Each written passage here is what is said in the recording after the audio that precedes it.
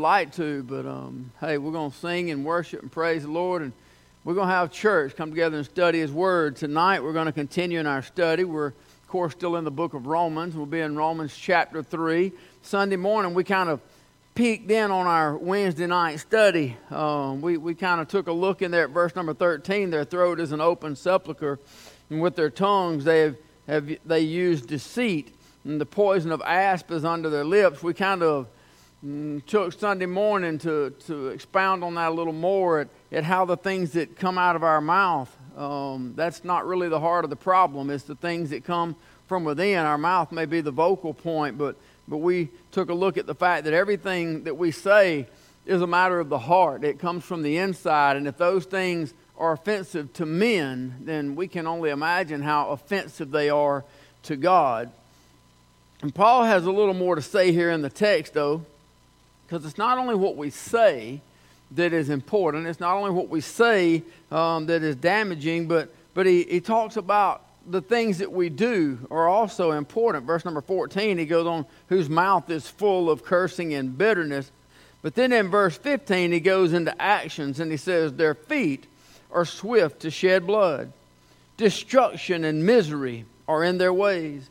And the way of peace have they not known. There is no fear of God before their eyes. Father, thank you so much for your word. Thank you for this book.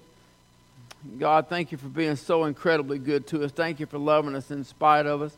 God, thank you for your countless wonderful, undeserved blessings that you freely pour out on us. God, we pray right now that you take and bless this message, God. I pray, Lord, you somehow use it to reach out to those that may be lost and undone and needing salvation, or Lord, even within your children, Father, help us, God, to be better stewards of your work, better servants, God. I pray you speak to us, God. Lord, I pray you just reach out and do something special. Lord, we pray for our nation. We pray for our leaders. God, things continue to seem to be going backwards, and nobody knows that better than you. And Georgia tries to pass a law to make certain abortions illegal, and the federal government says we can't do that. They won't even let our own state make it illegal to make certain abortions, God. And you got them passing laws for masks. And Lord, there's so many things going on, but you know all things. You hold them, God. Lord, we need a touch, Father. I pray right now for everybody that's tuned in that your Holy Spirit would just give them a touch, God. May we just have a little time with you, separated from all the trouble and all the stuff and all the turmoil that's going on, Father. I pray your Holy Spirit would just settle in, Father. We love you, Lord. We trust you and we praise you in Jesus' name. Amen. So not only what we say brings judgment, is what Paul is saying here, but it's also our actions. Of course, if our words are going to be judged, then we know that our actions also will be judged. But notice the first thing that he mentions, the first sin that he mentions after the sins of the mouth is murder. Ironically enough, the first recorded sin to happen in the Bible outside of the garden was murder.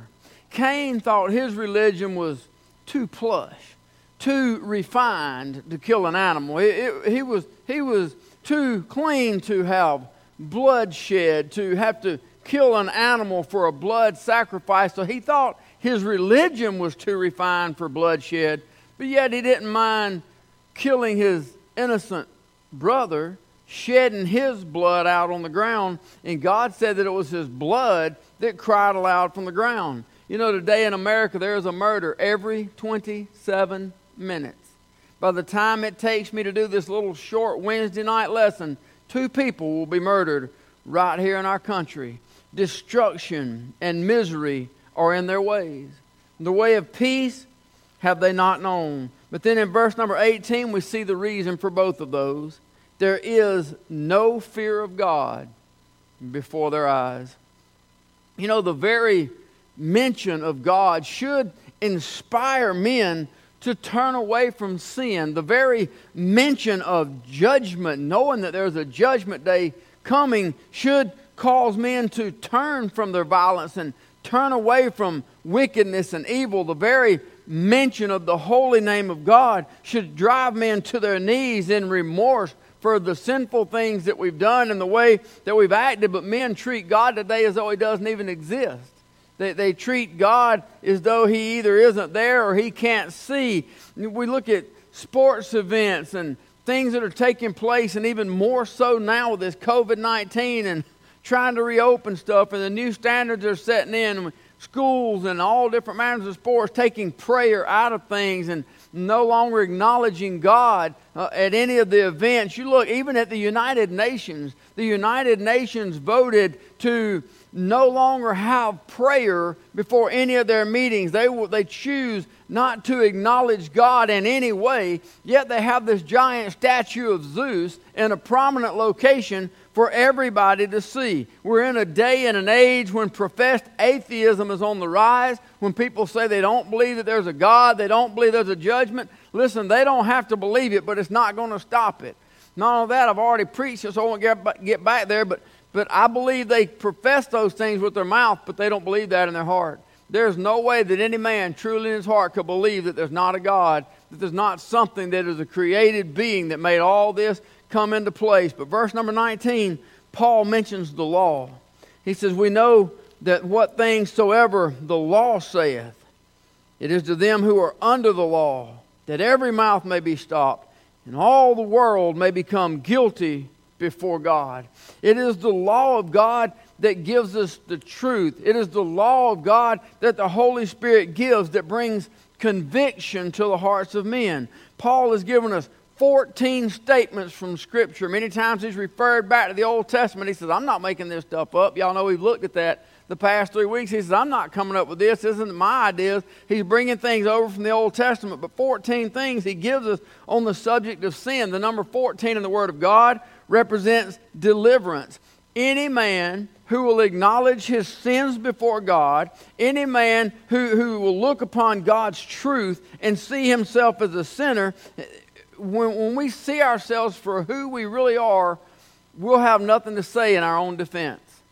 I have nothing to say in my defense. When I look at my past, when I look at my life, when I look at the way I am, when I look at who I am, I have nothing to say in my own defense. When we look at ourselves for who we really are, and we look at ourselves as compared to God's Word, we can only see ourselves as like the publican that Jesus talked about in Luke chapter 18, standing afar off would not so much lift so much as his eyes unto heaven, but smote upon his breast, saying, God, be merciful to me, a sinner. I tell you, this man went down to his house justified. For those who see themselves as a sinner, for those who see themselves as guilty before God, and they come before God with a sorrowful heart, they come before God with a repentant attitude, they come before God and they ask God for mercy, mercy will be given.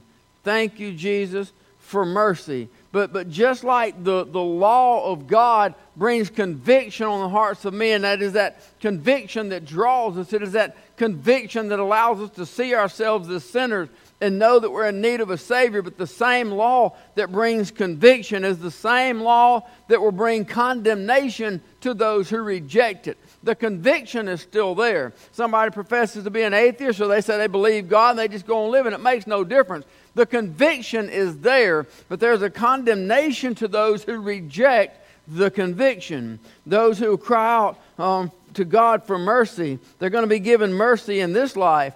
I praise God, the mercy doesn't stop at the end of this life. Mercy is for all of eternity. For those who reject the free gift of God, they know who they are.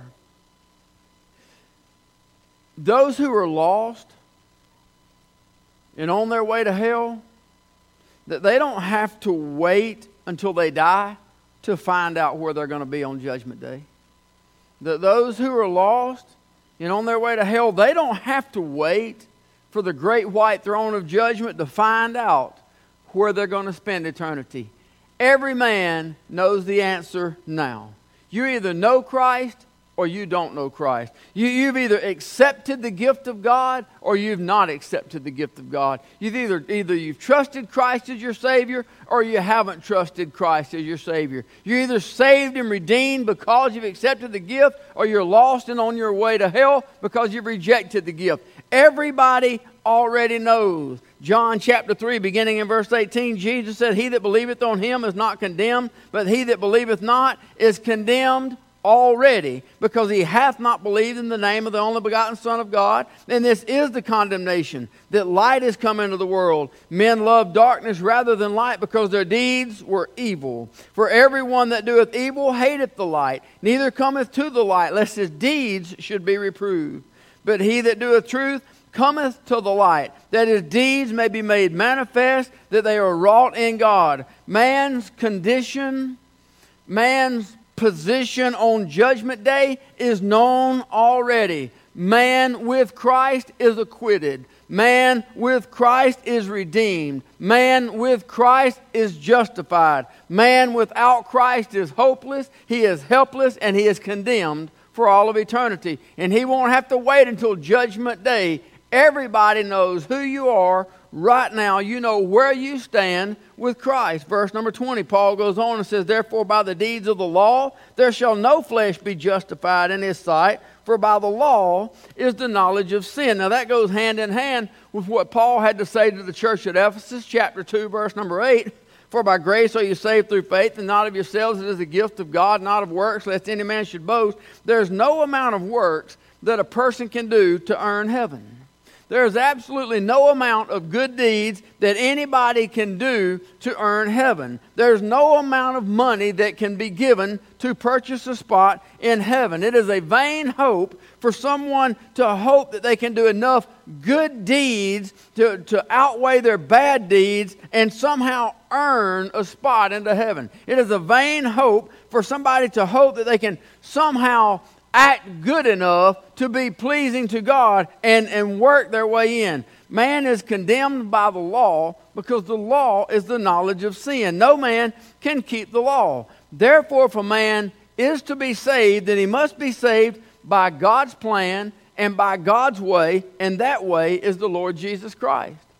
We live in a world today where men refuse to accept Christ because they refuse to surrender authority to their life. Men like to think they're in control of their own lives, but you're not. Whether you reject Christ or not, if you reject Christ and you're living for the devil, you have a superior over you. You're either led by the devil or you're led by the Lord. That's your two choices. But people, they don't want to feel like they're surrendering any authority, so they reject God's plan. They reject the way. They try to reject the existence of God. They try to reject the truth of God's word. They try to reject the plan of salvation. But on Judgment Day, when a lost sinner is cast into hell, he's not going to be surprised by that.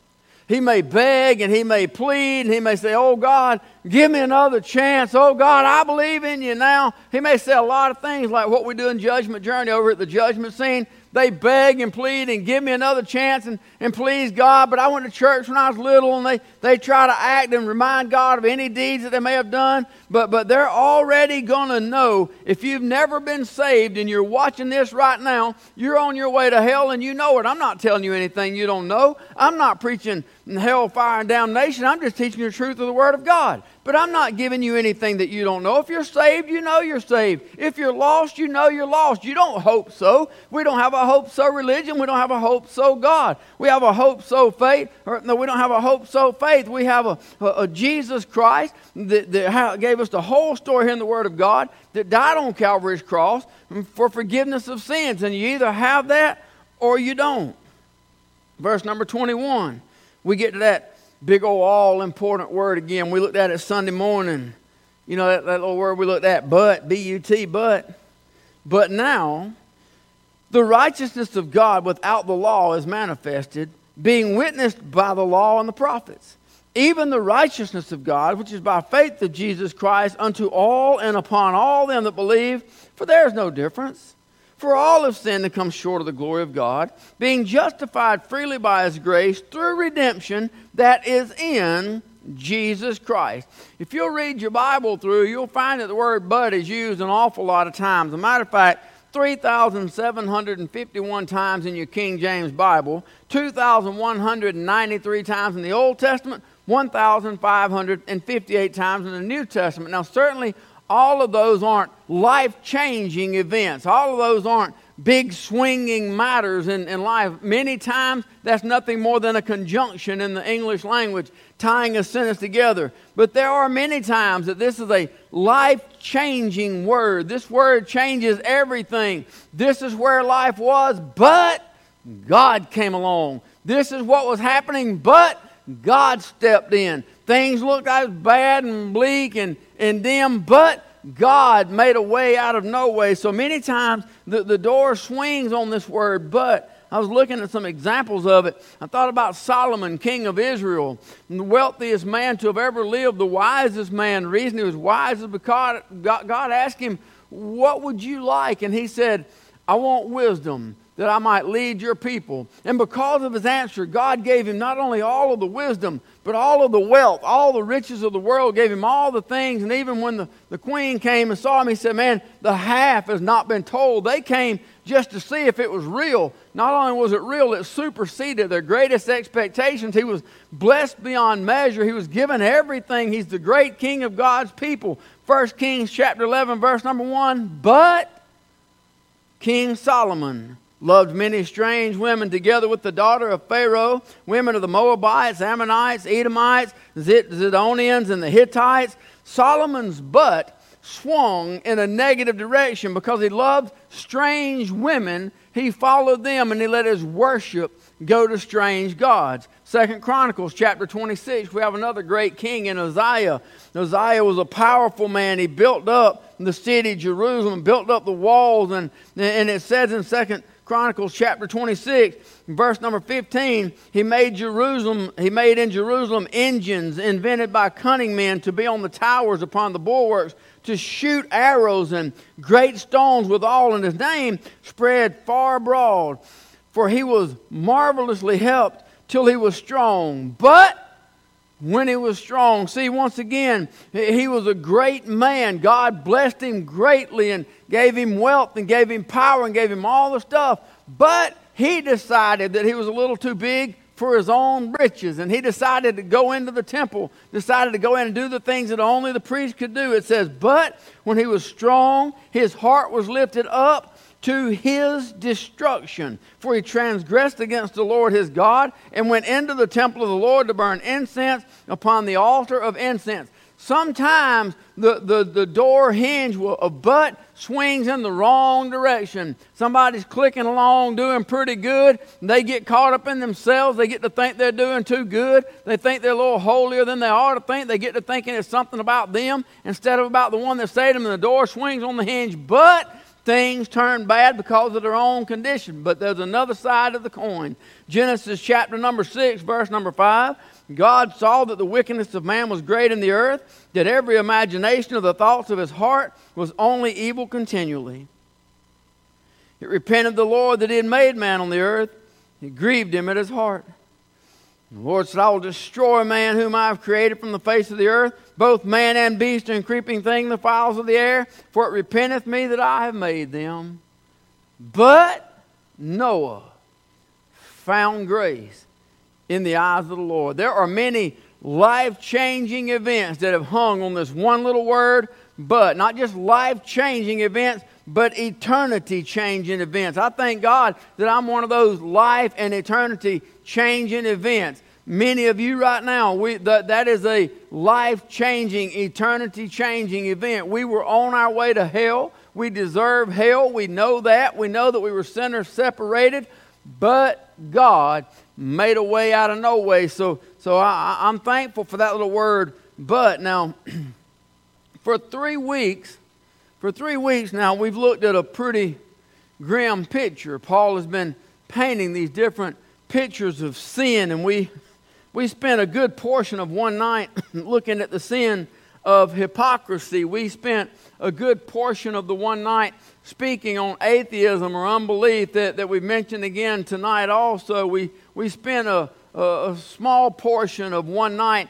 looking at the sin of idolatry, putting things before God, anything that we put before God in our life being an idol. We looked at being a poser, and I believe there are many posers alive and well in today's church. They come in on Sunday morning, they hold down a pew, but don't let anybody be in their seat, don't let anybody park in their space, don't let anybody wear something they don't like, do something they don't like. They pose, they say one thing, but they're living something else. And it's the fruit that shows the truth of it. I'm not going to get off into all that. That's not really a whole lot different than just being a hypocrite, claiming one thing, but really being something else. There's not a doubt in my mind that the devil has a lot of people inside the church house. He lets them come in here on every Sunday morning just to come in and stir things up and make havoc in the house. It doesn't bother him that they come here. We looked at the untamed tongue. We finished up there last week and carried it on over into Sunday morning and looked at the untamed tongue being the condition of the heart. Paul has given this bleak image of mankind. He's been pointing out all of this sin and all of this turmoil and all this trouble. He's pointed out all the reasons that we need a Savior. He's pointed out all the things that we fall into. He's pointed out the things that the devil lures man into. But then he comes along right here, and thank God for this word but, because God has a plan of salvation for everyone. God's plan is all-inclusive. It leaves no one out. Thank God for that one little word, but. But God commendeth His love toward us, in that while we were yet sinners, Christ died for us. Thank you, Lord, for that one word. Salvation is God's plan. It is God's plan from the beginning. He laid it out perfectly from the very beginning, laid it out in His Word. It has been laid out in His Word. It is carried out in His Son, and it is perfected in His will, and it is free to whosoever will, let him come. It's laid out, spelled out, written out, formed out, put out, easy to understand. There it is, plain and simple. God's way of salvation made easy in Jesus Christ for anybody that will come and accept the free gift. It's not man's plan, it's God's plan. It's not the result of man's planning. It's not the product of man's reasoning. It's not the effect of man's work. It is God's plan, written from the very beginning, carried out to the end. Everything conforms completely to God's law. Everything that God puts in place now is in straight and perfect alignment with the law that was written out from the very beginning. Verse number 21 here in our text, Romans chapter 3. But now the righteousness of God without the law is manifested, being witnessed by the law and the prophets. God cannot and God will not lower His standard. You say, is there anything God can't do? Yes. He cannot sin. He cannot break His own law. He cannot go back on His word. He cannot go back on commandments. He cannot do anything that goes against His already written perfect will. If God is going to save man, any man, mankind, then it must be done in perfect alignment, in perfect harmony with the already written law, with the already written will. The Old Testament is God's reveal to the law. God gave the law to Moses. He revealed the law, as we talked about, to bring conviction on men. He told him how to shed the blood of animals and how that blood would be atonement for sin just for a short season there. The law still reveals sin, but God has made a permanent solution to man's eternal problem. The law and the prophets, that's what we call the Old Testament, the law and the prophets. Jesus referred to them when He was talking about when the Pharisees asked Him about the first and great commandment, thou shalt love the Lord thy God with all thy heart, soul, and mind. He said, this is the first and great commandment.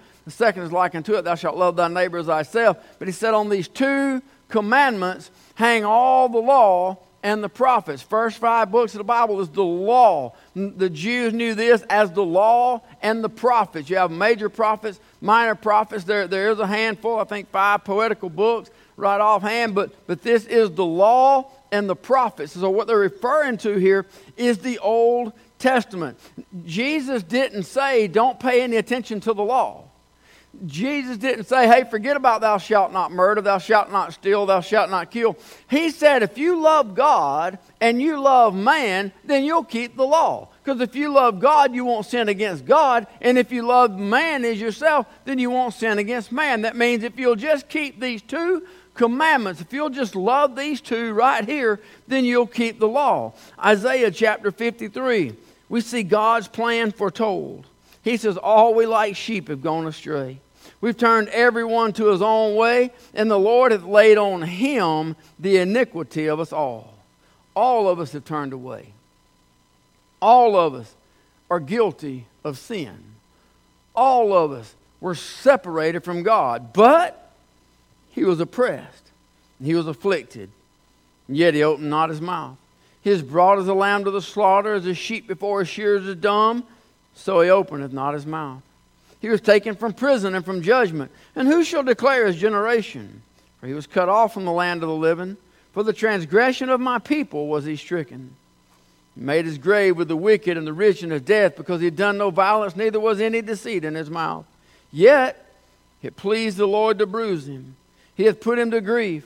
When thou shalt make his soul an offering for sin, he shall see his seed, he shall prolong his days, and the pleasure of the Lord shall prosper in his hand. He shall see the travail of his soul, and shall be satisfied. By his knowledge shall my righteous servant justify many, for he shall bear their iniquities. If we are going to be saved at all, it had to be done by God in a way that was in perfect harmony with the already written law. Now, since we cannot save ourselves, God made a way of salvation for us. Verse number 22, even the righteousness of God, which is by faith of Jesus Christ, unto all and upon all them that believe. Every false religion in this world today shares one thing in common.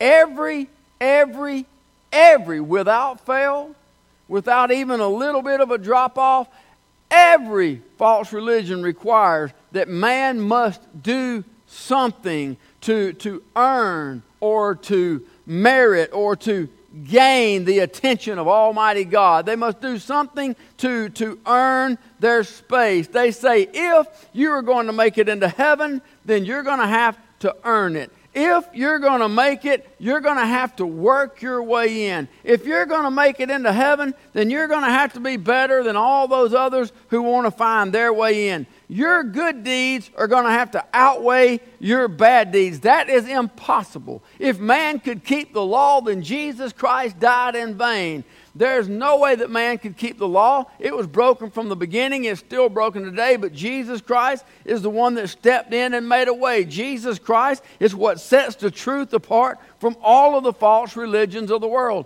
Salvation is not of works, lest any man should boast.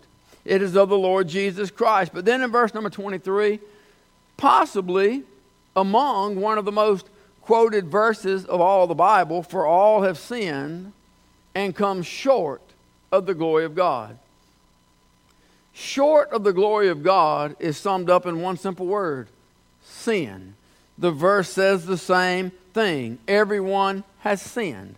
Everyone has come short. Therefore, no one is fit for the kingdom of God.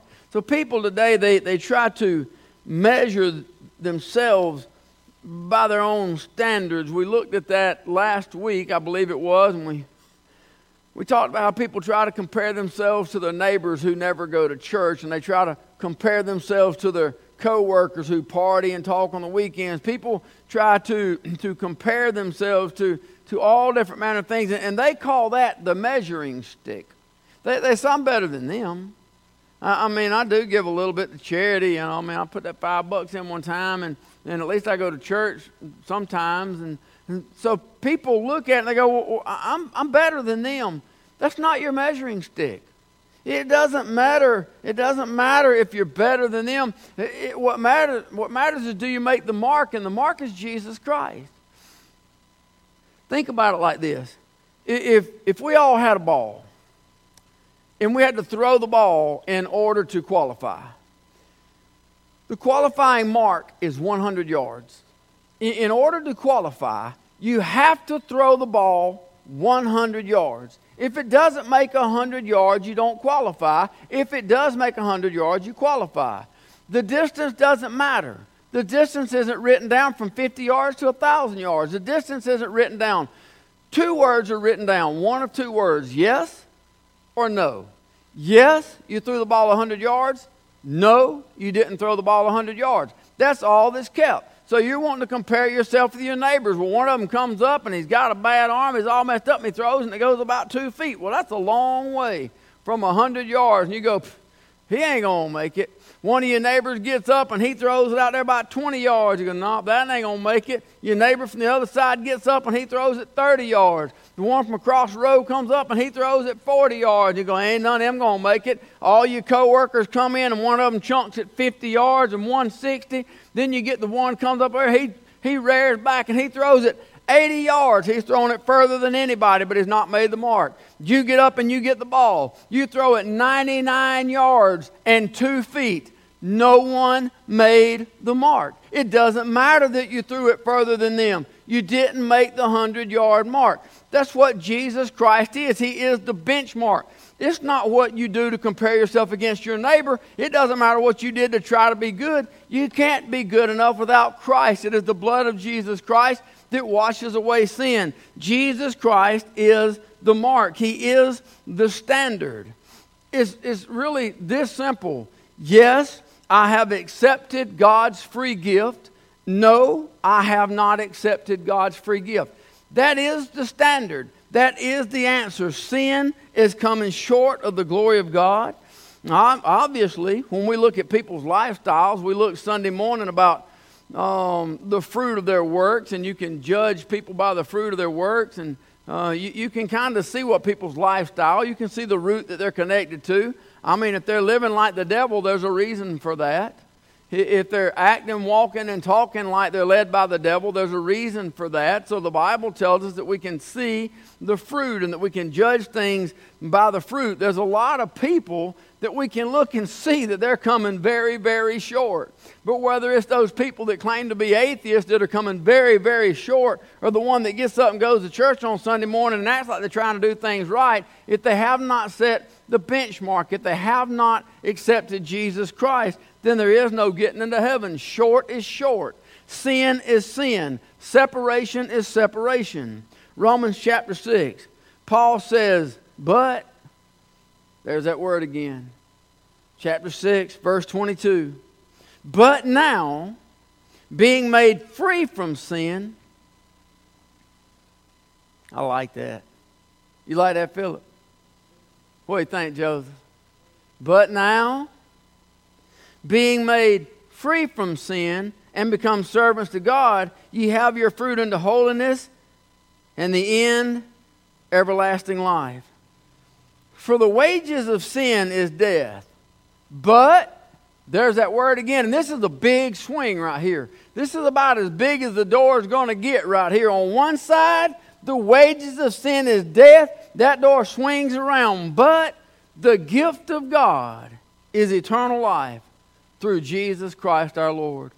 We spent 3 weeks. Paul had, I said Sunday morning, referring to last Wednesday night, I said, boy, if we keep staying right here in Romans the way Paul's teaching, we're either going to get everybody back in church or we ain't going to have nobody come back to church, because Paul just don't cut no slack. He's very clear and he's very direct in his teachings. And for 3 weeks, we've looked at all these different sins that Paul has pointed out. We've looked at all the things, but tonight he's brought us to the highlight of it all.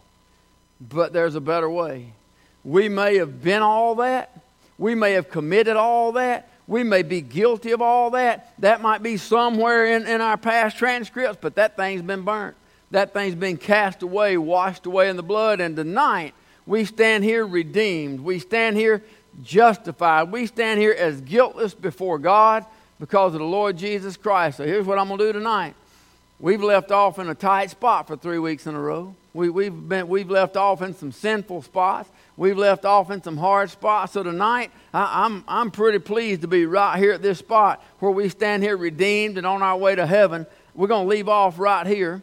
Lord willing, we'll pick up there next week. But we're going to take a few days, and I'm just going to be happy to not have to go home thinking about all that hypocrisy I've been thinking about and preaching about all day, or thinking about all that stuff. I'm going to get to walk out of here tonight redeemed of the Lamb of God. If you've been paying attention and you have accepted the gift, then tonight you can go to bed redeemed. You don't have to worry about any of that past, any of that separation. All that stuff is forgiven and forgotten.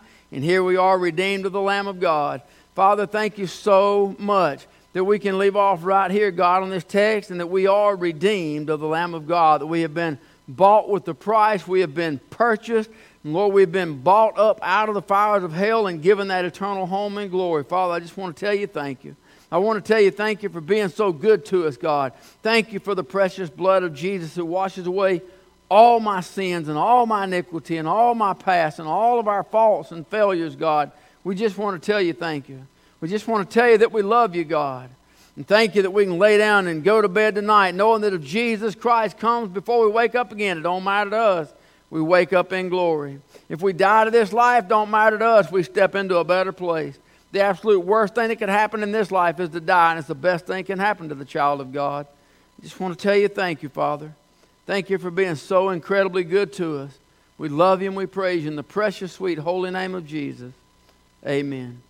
Well, God bless you. Thank you so much for being on a Wednesday night. I want to remind you again, if you would, please, right now, wherever you are, gather your family around if you can. Gather in your living room or find your place in your prayer closet. Please, right now, just like we would on a Wednesday night, we all come down to the altar and we pray. There are a lot of names on that prayer list. Please open it up on your phone, on your iPad, whatever you got. Take a look at that prayer list. Pull those names up and pray for those people. They are in dire need of our prayer. And we know that God is still hearing and answering them. So if you take a little time now and pray.